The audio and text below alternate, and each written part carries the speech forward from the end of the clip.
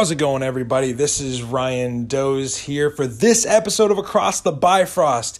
I'm so excited that you decided to listen today. We have got a great show planned for you. I've got an interview coming up with Dan the Articulator. We're going to talk Thor action figures. We're going to talk photography. We're going to even talk some comics, some Jason Aaron, some Civil War, and why Iron Man should never mess with the God of Thunder. We also have our first recap, our first breakdown of Loki, Episode 1, Glorious Purpose, with another special guest. It is going to be a great show. I hope you enjoy it. Let's get going.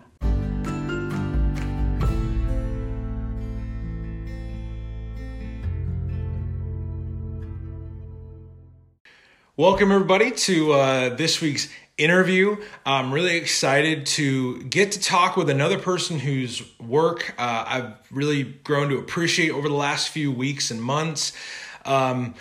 He does these great photograph sessions with action figures, which is really something I don't know if I could pull off, but he pulls it off well.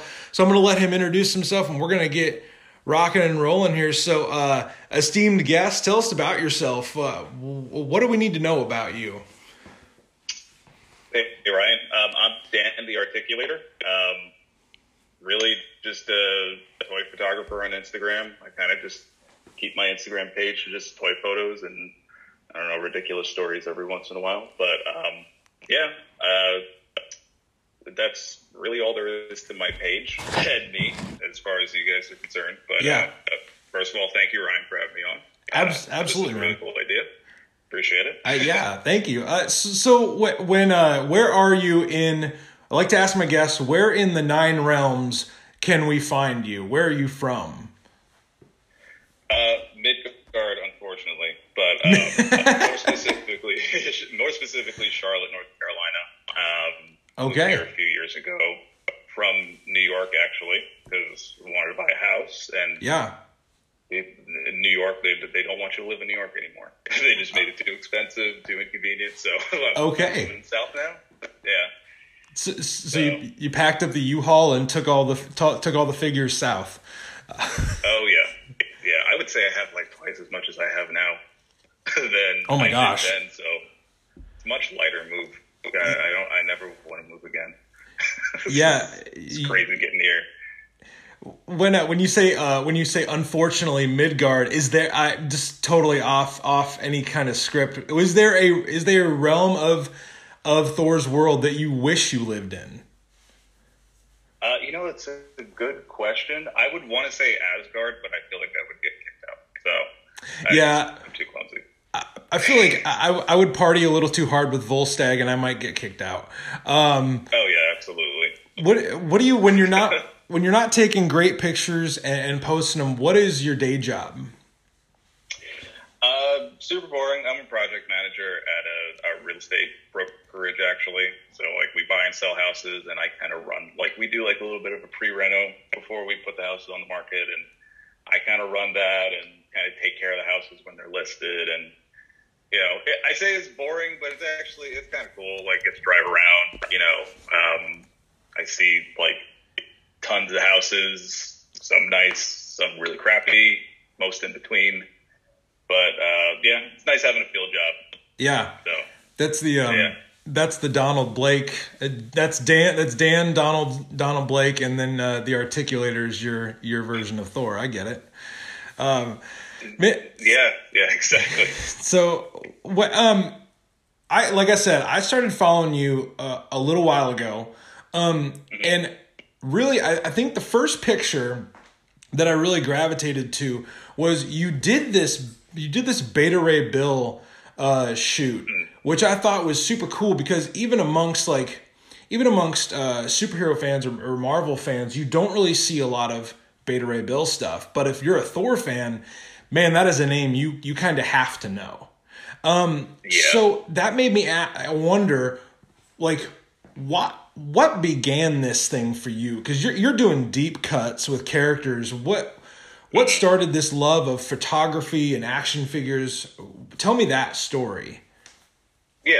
So, I mean, I always kind of collected action figures, like, you know, there was like a brief, I guess if you want to call it, hiatus in high school where like it wasn't cool and you had to kind of try and had friends over so you can have action figures everywhere. But right. like as soon as I started having my own place when I was 20 and I had some disposable income, so I kind of like, I really picked it up and kind of like, I had a couple of Marvel Legends here and there. I had some, you know, figures based on video games that I played, like some BioShock and like Assassin's Creed, but I didn't really, until I started having a little bit of disposable income when I was living alone, did I like really dive deep into Marvel Legends. And like, I caught up with like everything I wanted to get, but like I had this, like, my place was too small to like display them.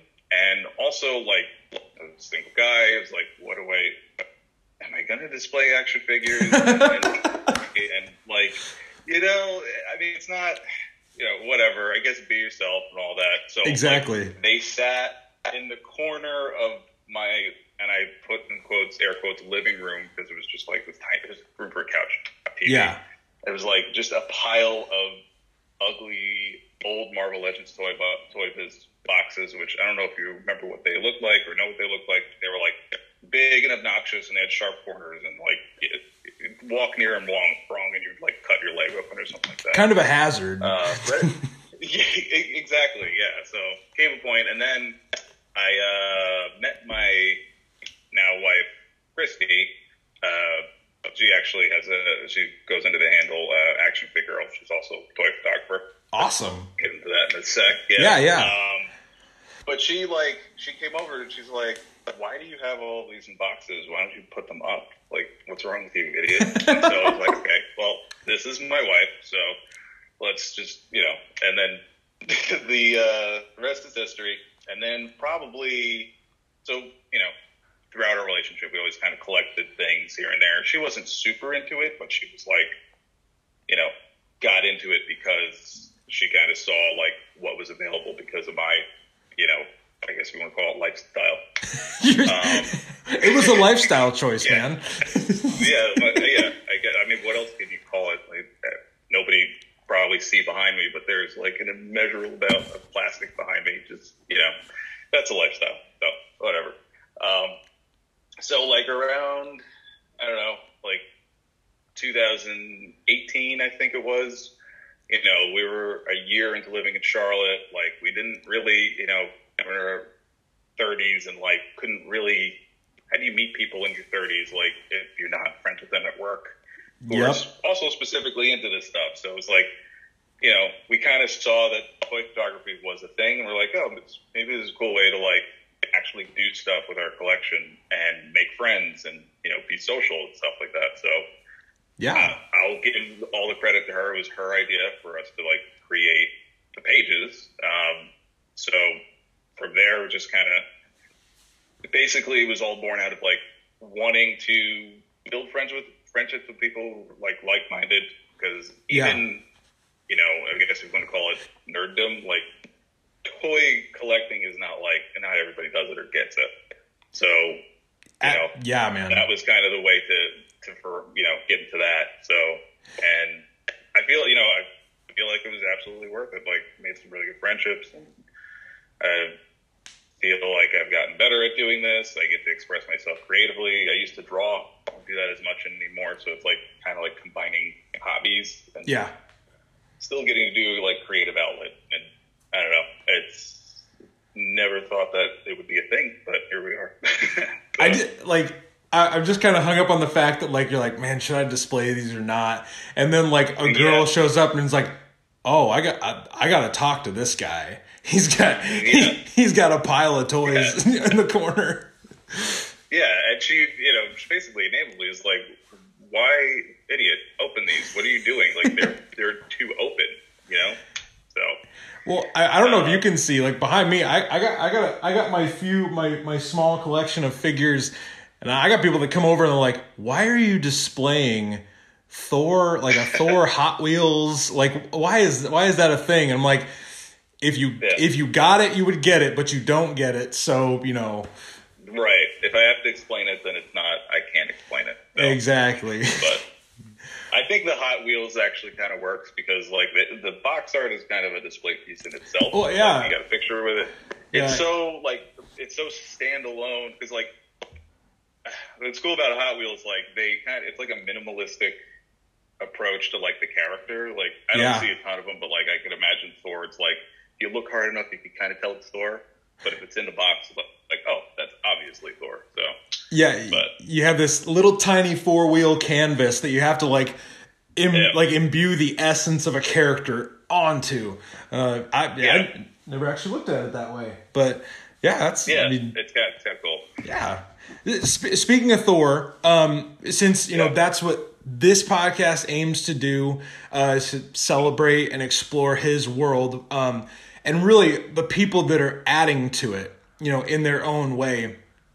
I wanted to know, like, because those were the pictures that really gravitated to me first, and I'm sure we'll get into all the other awesome figures, that you've done. I know there's like a lot of manga stuff on there and anime, and there's other superhero stuff you do. Where did your appreciation of Thor and his world begin? What is your connection with the character like?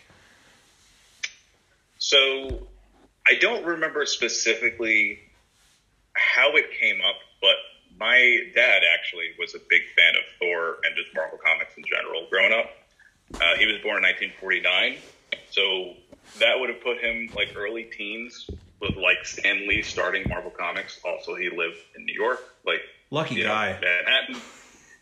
That was like Stan Lee's Marvel Universe was like made for him, and so he just kind of he was always into that. And like when I was growing up, there was the 90s Marvel cartoons and all that, and like I'm sure it was pretty cool for him to see like characters that he read in the comic book actually now like coming into the mainstream, and like his sons watch it. So like I guess he got excited, and he started I guess he took me to like some comic shops and like started talking to me about other characters that maybe weren't appearing in shows and stuff like that. And Thor, obviously, there's not a better example of that than Thor. I mean, back in the 90s, like, the slim pickings, like, for anything mainstream for Thor, like, that Spider-Man cartoon, the X-Men cartoon, like, even the Hulk cartoon and Iron Man, like, and you could probably count on one hand how many times he appeared in any of those. I think, like, maybe an X-Men. Yeah. And then definitely a Hulk episode, but, like, yeah. It was just, so he kind of told me about that. He got me into it, got me some, comics to read. And, I was super young and like, it's so weird. People think comics are for kids, but they're really not. Oh my gosh.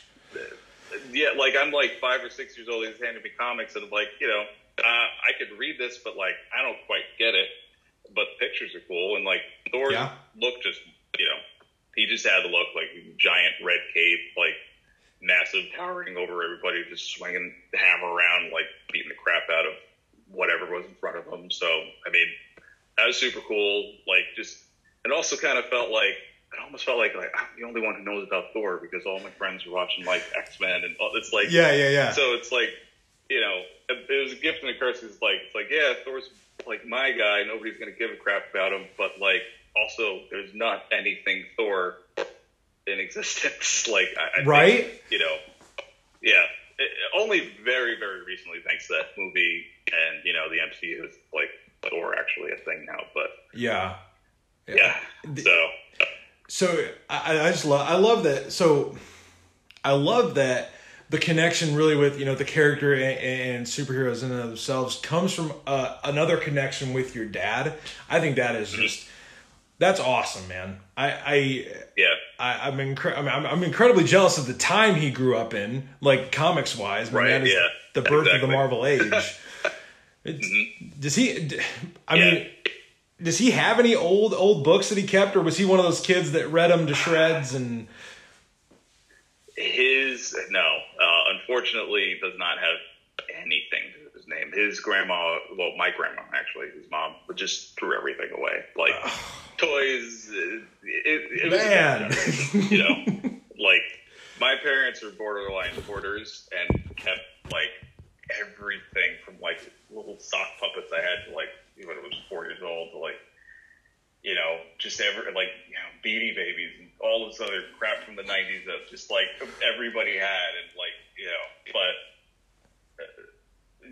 just unfortunately it's all trash probably. But there's no Journey into Mystery '83 just hanging out in his basement. Imagine. I'm sure he had it.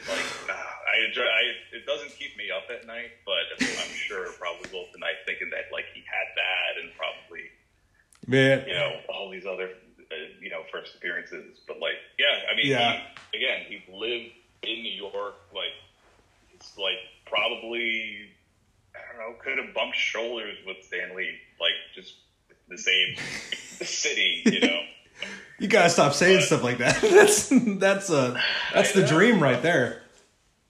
Yeah, exactly. So nothing to show for it, but he had, didn't remember a whole lot of stuff, but he just knew about characters and would tell me about them.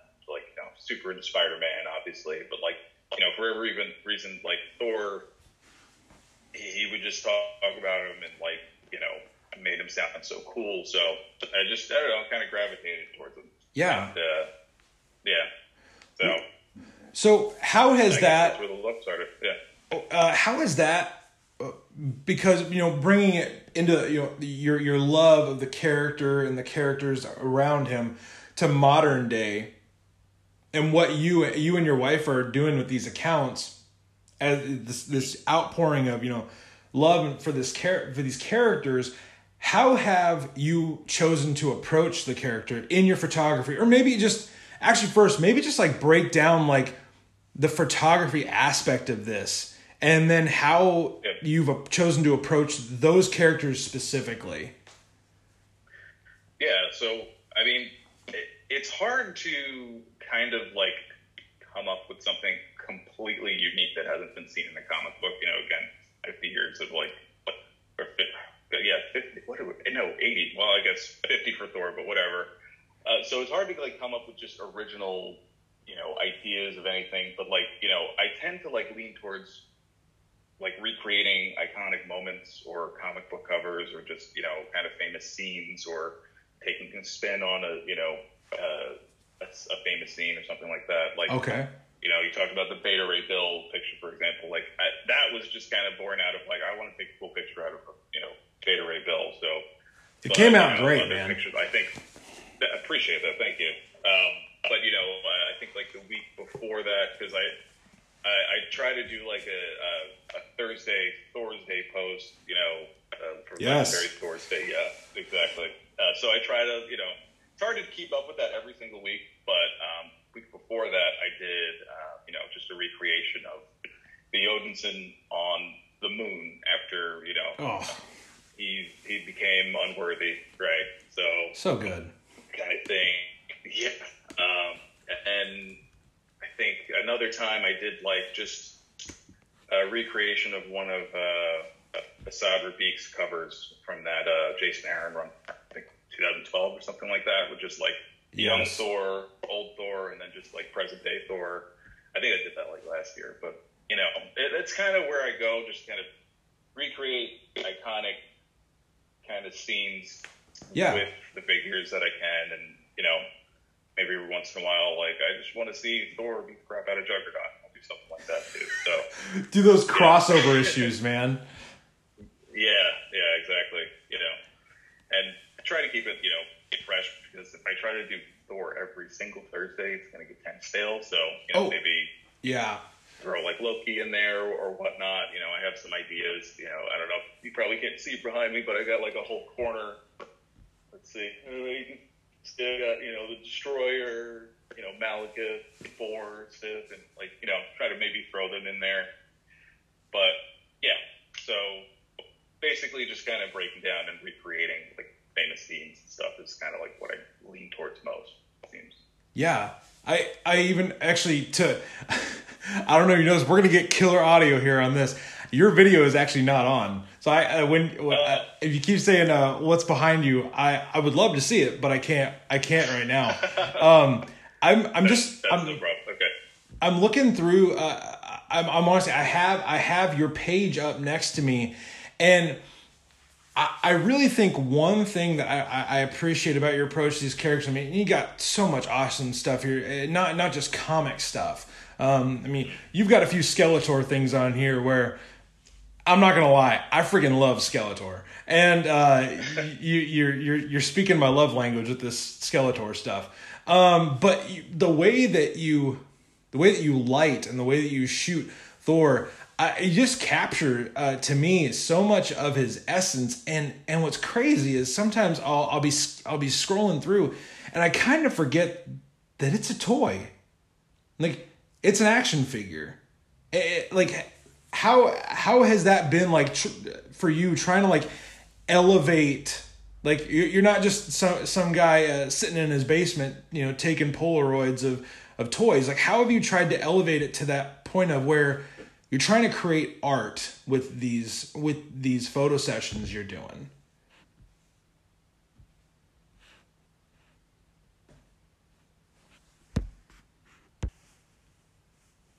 So that, first of all, is a massive compliment, because lighting is always something that I struggled with, and sometimes still like struggle with. Sometimes I'll try to set something up and I'm like, I don't even know why I'm doing this. Like, so that means a ton, first of all. And I wish I had a better answer, except just, when I actually went and made a conscious effort to get photography, lighting, materials and equipment, it kind of just, it bumped it up for me, and it kind of was a game changer. And I feel like I like playing with color a lot, and I think that kind of just makes pictures pop more. Yeah. So I feel like I could be heavy-handed with the lighting sometimes, but with the color lighting at least. So it's really just kind of like I'm trying to set up colors that kind of complement the characters, or create try to get the essence of like what time of day it is, or are we like in a building? Do we want to have like some kind of dim lighting or something like that? So it's a tough question, because it's not so conscious. It's just like kind of mess around with things until it just kind of looks right. And I have like these gel filters that I lean on a lot, and sometimes it's like just mixing those colors around and different temperatures and stuff like that, just until like kind of feels all right. And I have a graveyard of pictures that just like I will never post, because I just like don't feel like something was off about it most of the time, the lighting. Yeah. So it's almost, you could almost say it's like a crapshoot. Like I'm learning every time I take pictures, and if it works and it doesn't, like I don't like cringe when I look at it, that means it's good enough for me to post. So that's kind of just my method to the whole thing. I wish I had a better answer for that, but well, no, it's more of like like the picture has to feel right for you, like, and sometimes do you ever get just a quick side, like, do you ever get a picture that's like, man, this is a good picture, but I don't really feel like it fits? Do you ever have that feeling when you get to a character, or does the feeling supersede that kind of thought? No, I mean, you nailed it with that. Like every once in a while, like I'll take something and just like something feels off. Maybe it's the setting, maybe it's just, it could be anything, something so, minute that can just like kind of throw it to a spot where like I don't know if I really want to put this out there in the world. So like the littlest thing can throw something off, and that's arguably that could be like being hypercritical, but I just I try not to be too precious about pictures that I take. It's it's a hobby, but at the same time I don't make myself look stupid with what I'm posting. So no, man, you want to be good at it. Yeah, exactly. Like when I do something, if you're not going to try to be halfway decent at it. So I get it. Yeah. But yeah, totally. I've been there many times. Well, I know that like I think it was either earlier on this last week or maybe a week or two ago, you posted this this Loki that was so spot on. Like it felt the most Loki that I think a picture could. It was correct me if I'm wrong, if I'm not getting all the terminology right, but like it was green everywhere, and I think there was like fog in it. You made fog, man. You got it. Yeah, so that's actually just like polyester that like you would use to like stuff a pillow. So okay, just kind of like put it around. It's like it's working with fogs is a little difficult. I actually tried taking something today, and it's like it's so temperamental. So like when I can use practical fog like that, I try to. And okay, with that picture specifically, I was really going for that moment in Straczynski's run. Back when like Thor was going back and he rose Roxton, and he was trying to bring all the Asgardians back, and Loki came back in Sif's body, but then that was him coming back into his original body, just like emerging from this fog, and just like that picture always stuck with me as like that's Loki to me. So it personifies him. Like, going back to just like recreating famous and iconic moments in comics or whatever it may be, try to get like the essence of the character in moments like that. So, well, you nailed it with that. And with the Loki TV series coming out, I'm just like, man, you're probably gonna get tons of people hitting you up for more Loki stuff.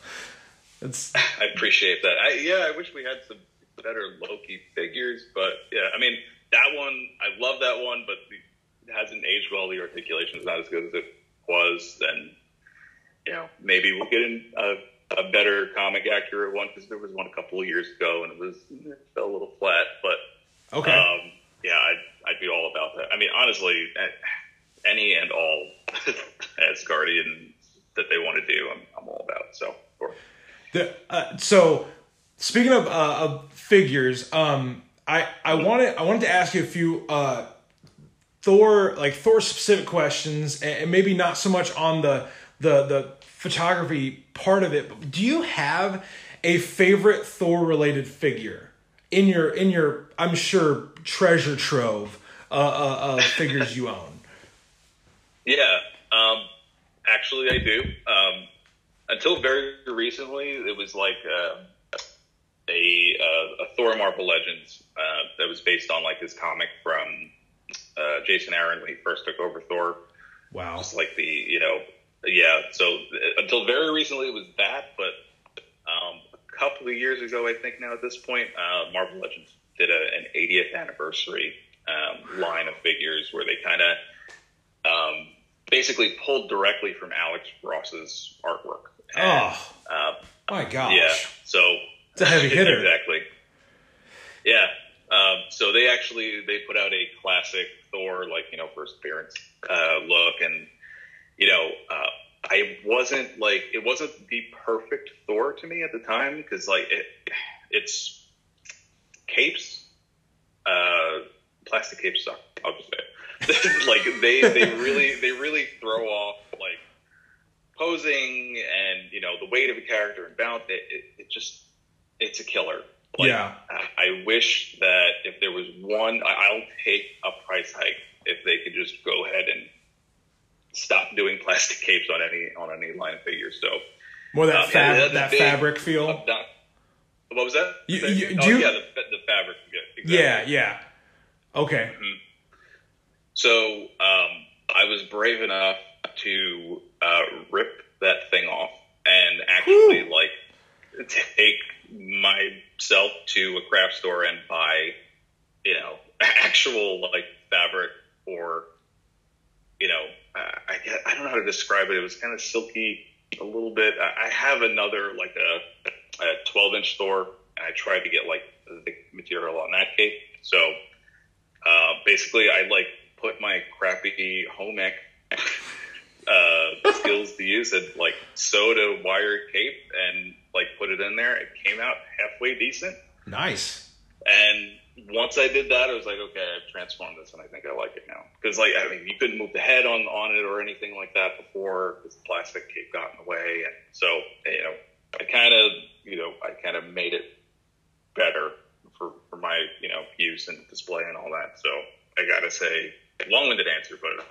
Marvel Legends 80th anniversary Thor. It's got to be my favorite. Okay. So far. Yeah. And you just mentioned, like, we've seen so much of Thor over the last, 6-7 decades, 80 years of Marvel. Yes. And you, so I got to have you back and we got to talk about this whole aspect of it. You have said Jason Aaron's name a few times, and I love, Rabik's art on those. I don't know if you're reading right now, but Donny Cates and Nick Klein are doing a fantastic job on him right now. But Jason Aaron's one of my favorite authors for Thor and for the Avengers, actually. He provides so many great moments for Thor.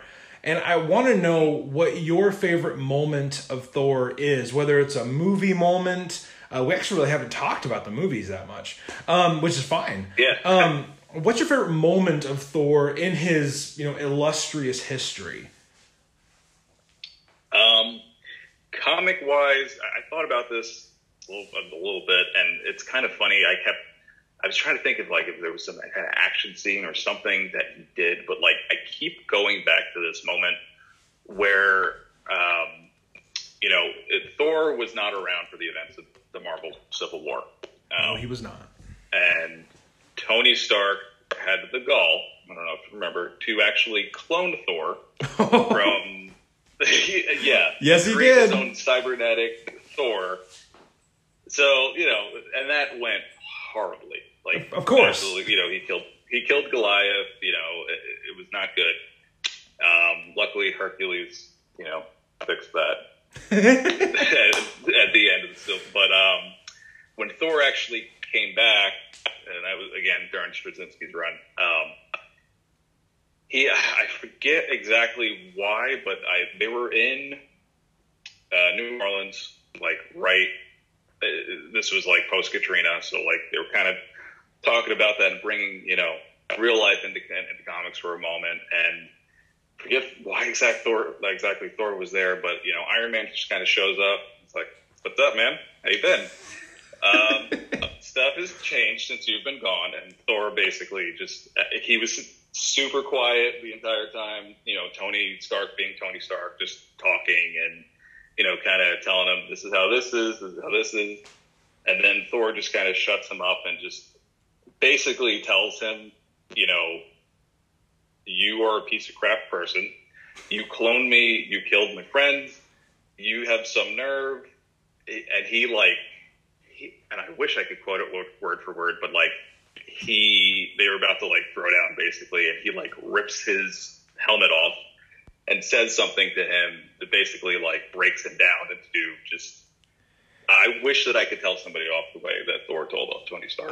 It was just so satisfying. It was, especially because the Civil War was still raw at that moment. Yes. So it's everybody was pissed at Tony Stark, and they just I think Thor just kind of said exactly what needed to be said to Tony Stark, and I still think about that as favorite moment. Civil War. So Civil War is my favorite comic arc. In my lifetime. I'm 30, and when they brought Civil War to life on the screen, I was like, okay, I think you got parts of it. I understand that would have been kind of a feat to do as a movie, but leaving Thor out of Civil War was so smart, because then we didn't really get that moment of comeuppance when he returns. But that is, I can literally see the panel in my brain right now, and I'm like, yeah, Tony, you should not have crossed this guy. You shouldn't have. Yeah, and especially to find out that I think he mentioned in the actual comic, in the Civil War comic, that he took that hair from Thor when they first met. And so you've been planning this the entire time. You had some inkling that this was going to happen the entire time. And arguably, it's kind of good to have that, foresight, but also don't say that you took it. Don't say that was the first time you met. It's just kind of, I still don't forgive Tony Stark for it. I got a problem with Iron Man.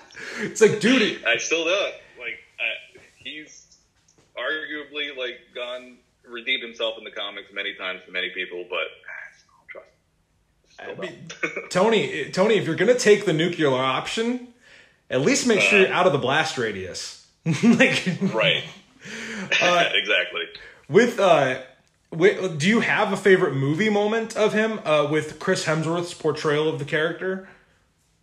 Yeah, easily. And I don't cry a lot or at all during movies. Okay, but like, I can't. I don't know. When he showed up in Infinity War, with Groot and Rocket behind him, and said, "Bring me Thanos," I got a little choked up. Not gonna lie. Oh, and, yeah. Yes. So, that had to have been like my favorite moment. And again, it's just words. Like, it's not anything that he did. It's just words of his. And yeah. Like, So. Yeah. I think sometimes he, because he's such a brute and he's a god, and so many people refer to his power set, his dialogue and his like cerebral approach to things gets underrated. Yeah, for sure. And between that and then the when Immigrant song kicked in Ragnarok in the beginning, where he's fighting Surtur, that too. Like, I bounced between the two, but I had to go with the one that kind of like put me in a more emotional state.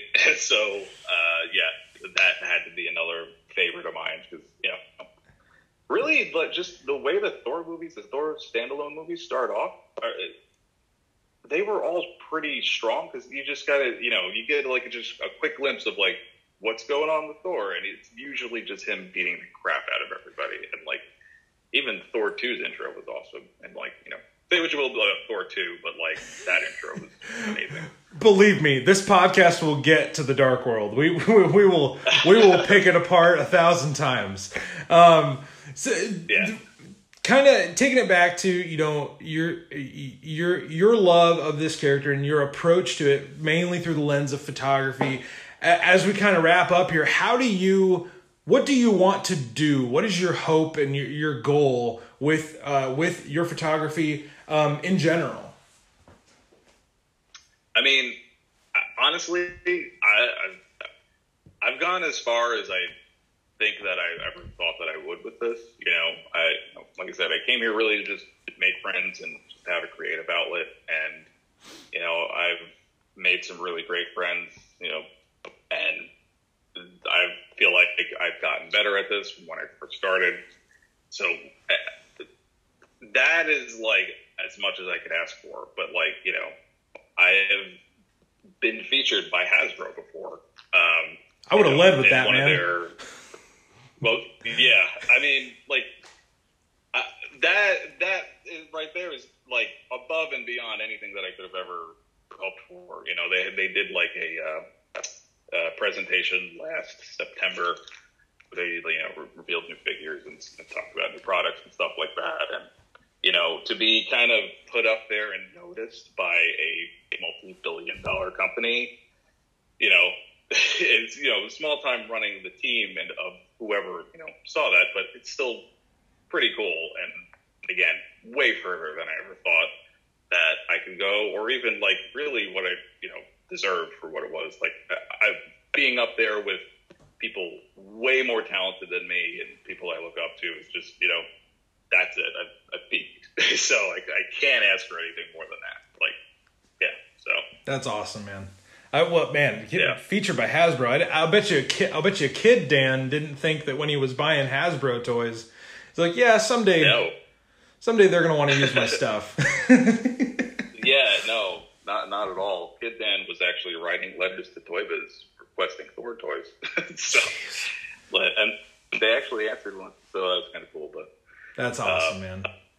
Yeah. Well, I want to give you just this opportunity here on this small little platform that we're trying to grow and use to promote yourself, promote your work, really anything you want to say here at the end, and then we'll get out of here.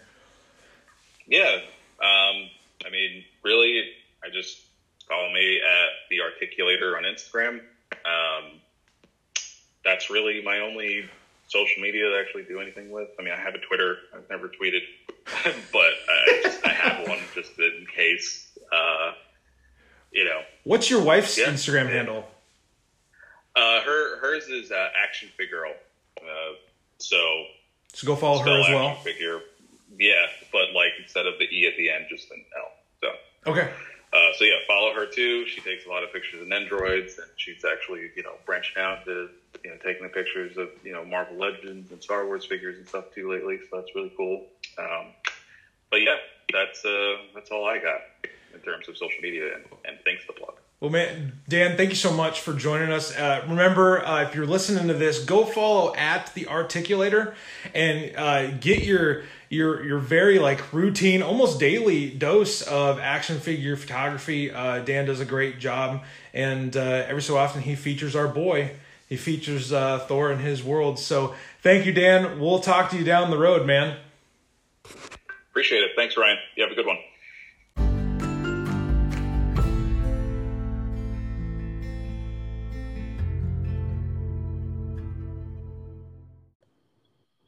Hi, everybody. Welcome to our first Loki recap. Yeah, episode 1 is in the books.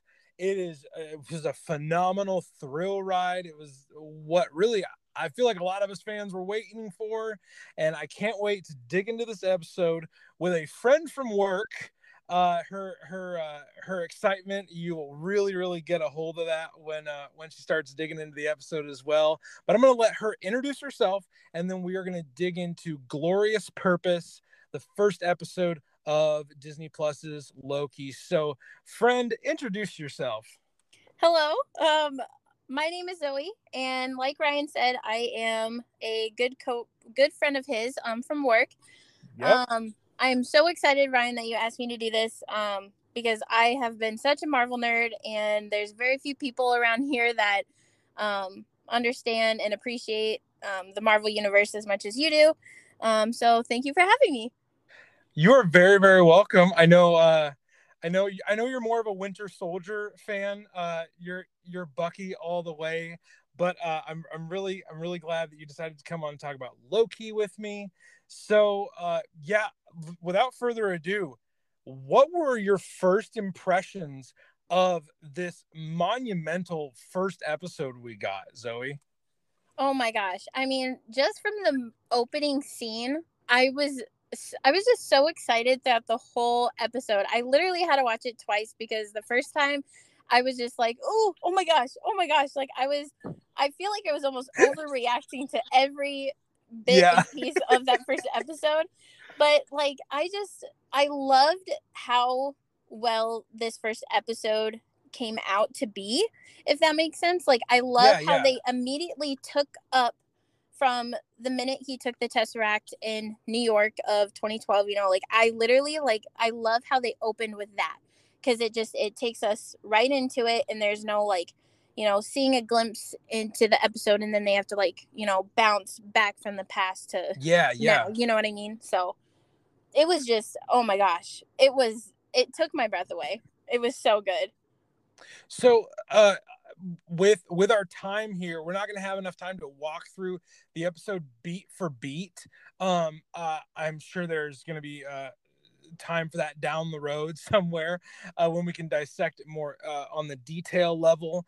But what were some of the high points of the episode? Like, when you think back of your multiple viewings of this first episode, what were the high points for you that maybe just connected with you the most, or made you laugh the most, or were like, oh my gosh, that made me so happy, that made me so sad? What were those high points for you? Well, some of the high points, oh gosh, there were just so many. I loved the moment where he, gets through all of the testing parts in the beginning there.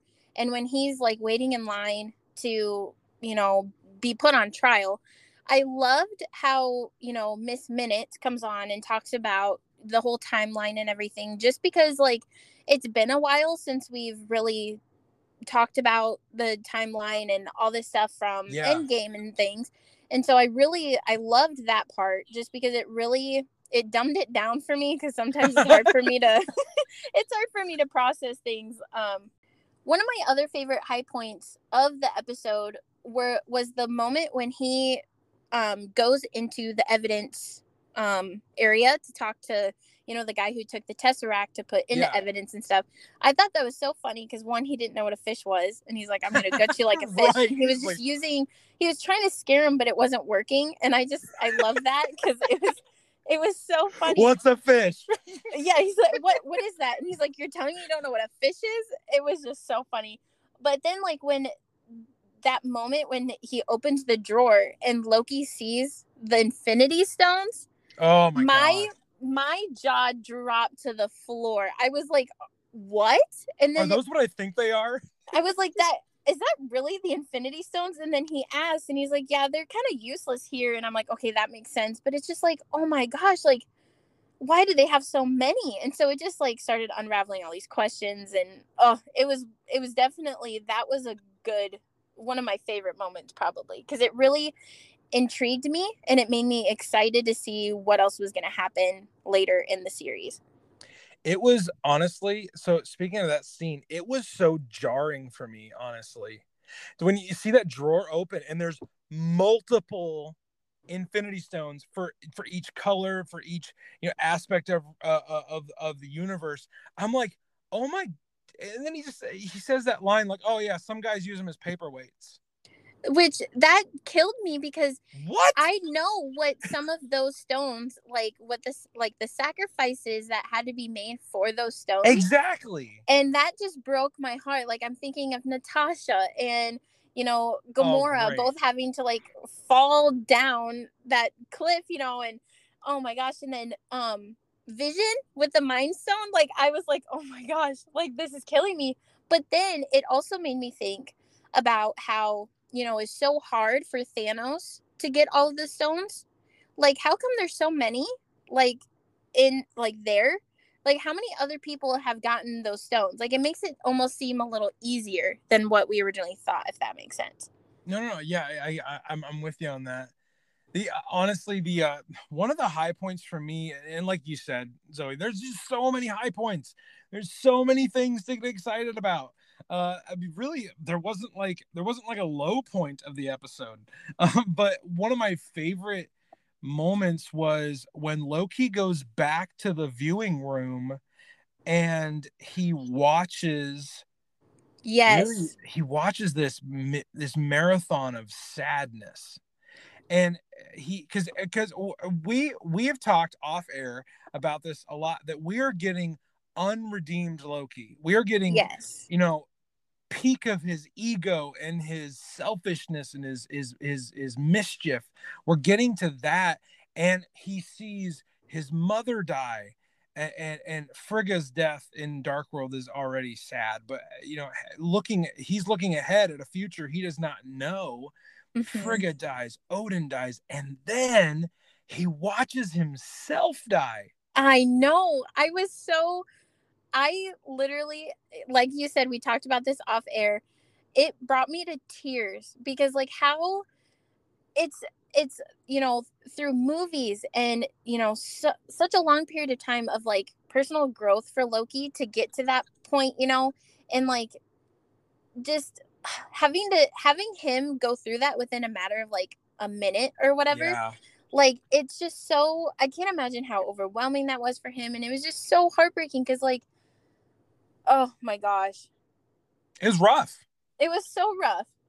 But no, like, now your opinion on this, after he has that sad moment of watching himself die, what kind of feel did you get from his next, like the next vibe he was giving off? Like, I got like this sense of like, oh, he's not like, oh, that's like the weak version of me, and I'm not gonna let my life become what I just saw. Did you get like, what kind of vibe did you get from that? My initial reaction was like I said, I was just so caught up in the excitement. For me, the first time, it felt like he was, like upset, but then I almost got a sense of him like feeling okay about, everything that happened. Like, but then I'm like, no, I have to watch this again. And the second time, I could tell he was just so mad. He was like, this is how my life is. He's like, no, this cannot be my story. And I could see how frustrated he was that this is the life that is his purpose, because he always talks about his glorious purpose, and it just was not glorious at all for him. And so I can tell he's very frustrated. Yeah. I think so. I think some of going into this episode, some of the main talking points have been like, we get unredeemed evil Loki. What are they going to do? As if like they're not going to flesh out his character a lot. But I think in this first episode, especially with his dialogue with Mobius, and Mobius really, really pushing the character. Like Owen Wilson's portrayal really just skyrocketed to the top of my mind, in that powerful Marvel performances, because he's like, no, man, why are you hurting people? Yeah. What is your, like, all the glorious purpose BS aside, why are you hurting people, Loki? And you see Loki try to have this air about him of like, well, they crave subjugation. It's like, okay, yeah, you sound really smart, but like, what happens when you actually get to rule? Yeah. Like, have you thought that far ahead? And then when you see Tom Hiddleston, just from a performance aspect, when you see him in these scenes where he is portraying this deep how do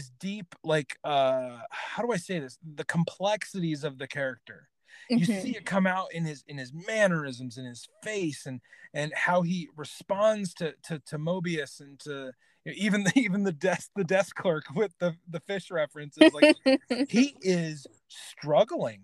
Yes. Like, seriously struggling. I just maybe like, what did you see in Tom Hiddleston's performance in this episode? Because we've known this character for 10 years. Did you feel like he added anything in this episode to a character that he's already played in multiple movies? Maybe Tom Hiddleston specifically. How did you feel he did in this opening inaugural episode? I feel that Tom Hiddleston has, honestly, the way he portrays Loki, I feel like this is one of like his best performances, because I mean, in the past we see Loki as this, really mischievous character, and like he's very, I don't know how to put it into words, but he's just that mischievous character. But in this one, it's more of those, like, he really brings out more of those emotions we never really get to see much in Loki, because he's always putting up his guard to be good. I'm a god and all this stuff. Like, in this episode, like, being able to see all these emotions, because even in the other movies, like when his mother died, like, he had to process that like on his own. He never saw his mother actually die. He just heard about it. And like, it's just a whole new way of seeing how Loki processes his emotions and expresses them, and like, kind of deals with those struggles. Yeah. No, it's almost like a character study in what makes Loki tick. And honestly, I don't think maybe sometimes he even knows what makes him tick. Yeah. As we see from those scenes, where he's holding the Tesseract in his hands, and he's just like kind of slumped over, sitting down, and he's like, you know what, yeah, you're right. A lot of this, in layman's terms, he just kind of says, yeah, a lot of this is an act. I'm covering up my own weaknesses. Yeah.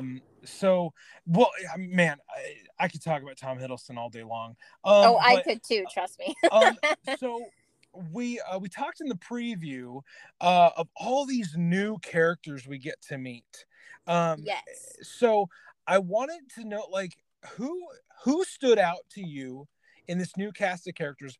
Who stood out, and why did they stand out to you specifically? I mean, like we talked about before, like, definitely Owen Wilson's character really stood out to me, just because of, the way he, really gets to break down Loki, and, is working with him and stuff like that. Like, that character really stood out to me, because I've seen Owen Wilson's other movies like Marley and Me and all this stuff. Like it just I didn't understand why they picked him. But then after watching the first episode, I'm like, okay, no, like now I see it. Like he is Yeah. a good match for this show. But like we talked about before, off record, whatever. The one girl guard, we don't know her name yet, I don't believe, but she stood out to me too because of just her sass level. Because it's Yes. really, I really connect with that. Bring it. Yeah, so I'm excited to see how, what else this character brings to the show later on. Yeah. I think, I mean, everything you said about Owen Wilson as Mobius, I echo and I second, 1,000 times over. I also think that the judge, I don't think we got her name in the episode, but her name is Renslayer. From just some of the preview stuff I've gone into, she is interesting to me because she has a moment where Loki asks, "Well, where are the timekeepers?" Mm-hmm. I got this whole intro to the TVA breakdown. Where are these time slayers? They're and she has a moment where she's like, "Oh, he's questioning something that maybe we don't want him to question." Yeah. And he's like, "Oh, well, they're determining the divine timeline," and he's like, "Well, then what are you doing?" Mm-hmm. Like, I I lay down the judgments that they, what, this isn't about me. Like, so I know she'll probably be more of a minor character, but maybe there's more complexity to that, relationship. And she clearly has a tension with Mobius, from their Yes. little like miniature like side conversation there. So that'll be interesting, something to track. Mm-hmm. With the time we have left, I want uh I want you to just like share with the listeners, with the audience, Zoe, what are like some predictions you have going forward? Give us like, what's like your most outrageous prediction you have for Loki and the remaining 5 episodes we have? Well, okay, I have two, but I will keep them brief. The Okay. first one I kind of got from a TikTok that I saw just last night about, because I'm not good with the comics, but there is, in the comics that talk about this portion of, information we're going through with this show, that Modius, is that his name? I can never. Mobius. Mobius. Oh my gosh, that's embarrassing. Anyway, Mobius, his character, like there's a prediction out there that he is like one of the main like bad guys, and I'm curious Okay. to see if that actually happens. Again, I'm not sure what bad guy that actually is in the comic books. Okay. But then my other prediction is, okay, so when they're going when Owen Wilson's character Mobius is going out and is, investigating these, kind of crime scenes of all these Yeah. TVA people that have been being murdered and all this stuff. They think that it's Loki, and he says that it's Loki in this first episode, but I have a gut instinct that it's actually not Loki. Like maybe Okay. Loki's working with this person, but it's the hooded figure, Yeah. I'm Yeah. pretty Yeah. sure this hooded figure is not Loki, and it's someone else making it seem like Loki, if that makes sense. Okay. Okay. Yeah. I can buy into that. I Yeah. mean, all signs point to it's Loki and it's another version of him, and there's all this talk about that. But honestly, I don't know. Yeah, no, I could. Wow, now you've got my mind kind of racing about who it could be. There's literally a whole comic book universe of people to choose from. So, Exactly. uh, Exactly. I would just say, for me, like my bold prediction, this whole obsession that the TVA has, this mandate that all the with the pruning and the guarding of the divine timeline. I think that is a bad thing. I'll put it this way.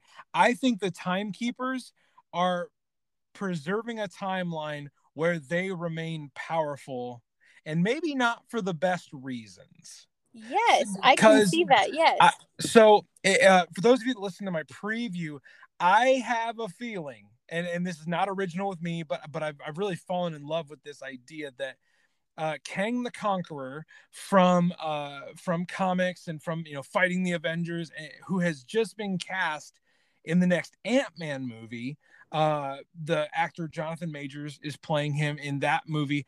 I have a feeling that Kang and his diabolical multiverse, aspirations is connected to this divine timeline, and that maybe Kang is one of these timekeepers. That is my bold prediction. I will just say I don't think the TVA is up to I don't think they're up to completely honorable things, but maybe like the characters we know on the level that we've experienced them, like the judges and the ones that go out through time to reset these timelines. Maybe they don't know about the nefarious aspect of the TVA. Yeah. That's just a little thought that I had the other day that I really enjoy. But I agree with that. I can see that. So that wraps up our recap of Glorious Purpose, Loki, Disney Plus, #1. Man, it was a thrill from beginning to end. There's so much of that episode maybe we didn't touch. And if that is something you want to reach out to us and talk about your impressions of Loki, reach out to us on social media. We want to talk to you. Zoe, thank you for joining me for this episode 1 recap. Is there anything you want to say as we leave, or plug your social media stuff? I'm going to give you this last 30 seconds. You have it. Do with it what you want. Okay, well, I don't really have much to add else about this episode, but just that I'm so excited to see what else these couple episodes have in store for Loki and everything else. I'm just super excited, and my Instagram is just Zozo Amzing. It's I like your handle a lot, by the way. Thank you. I misspelled it once when I was in high school, and it just stuck with me. So fantastic. You can pretty much find me on all social medias with that handle. So yeah. Okay. Well, thank you, Zoe, for joining us. We'll see you at work. Okay. See you later. Bye. Bye.